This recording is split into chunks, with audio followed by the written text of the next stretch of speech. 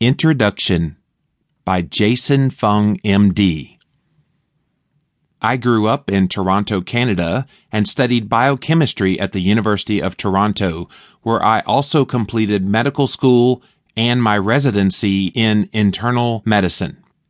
After my residency, I chose to study nephrology, kidney disease, at the University of California, Los Angeles, mostly at Cedars-Sinai Medical Center and West Los Angeles VA Medical Centers, then known as the VA Wadsworth. Each field of internal medicine draws its own personalities, and nephrology has the reputation of being a thinker's specialty. Kidney disease involves intricate fluid and electrolyte problems, and I enjoy these puzzles. In 2001, I returned to Toronto to start my career as a nephrologist. Type 2 diabetes is far and away the leading cause of kidney disease, and I treat many hundreds of patients with this disease. Most type 2 diabetics also suffer from obesity. By the early 2010s, my interest in puzzles, combined with my professional focus on obesity and type 2 diabetes, had led me to focus on diet and nutrition. How did I go from preaching conventional medicine to prescribing intensive dietary strategies, including fasting? Despite what you might think, nutrition is not a topic covered extensively in medical school. Most schools, including the University of Toronto, spend a bare minimum of time teaching nutrition.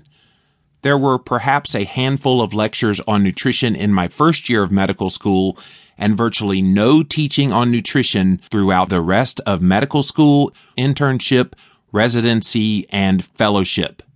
Out of the 9 years spent in formal medical education, I would estimate I had 4 hours of lectures on nutrition. As a result, I had no more than a passing interest in nutrition until the mid-2000s. At the time, the Atkins diet promoting low-carb eating was in full swing. It was everywhere. Some family members of mine tried it and were ecstatic with the results. However, like most conventionally trained physicians, I believed their arteries would eventually pay the price. I, along with thousands of other physicians, had been taught and certainly believed that low-carbohydrate diets were simply a fad and the low-fat diet would prove to be the best. Then studies on the low-carb diet started to appear in the most prestigious medical journal in the world, the New England Journal of Medicine. Randomized controlled trials compared the Atkins diet to the standard low-fat diet that most healthcare providers recommended. These studies all came to the same startling conclusion. The low-carb diet was significantly better for weight loss than the low-fat diet.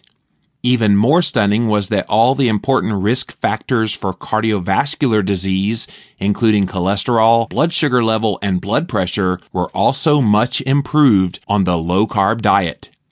This was a puzzle, a real conundrum, and that was where my journey began.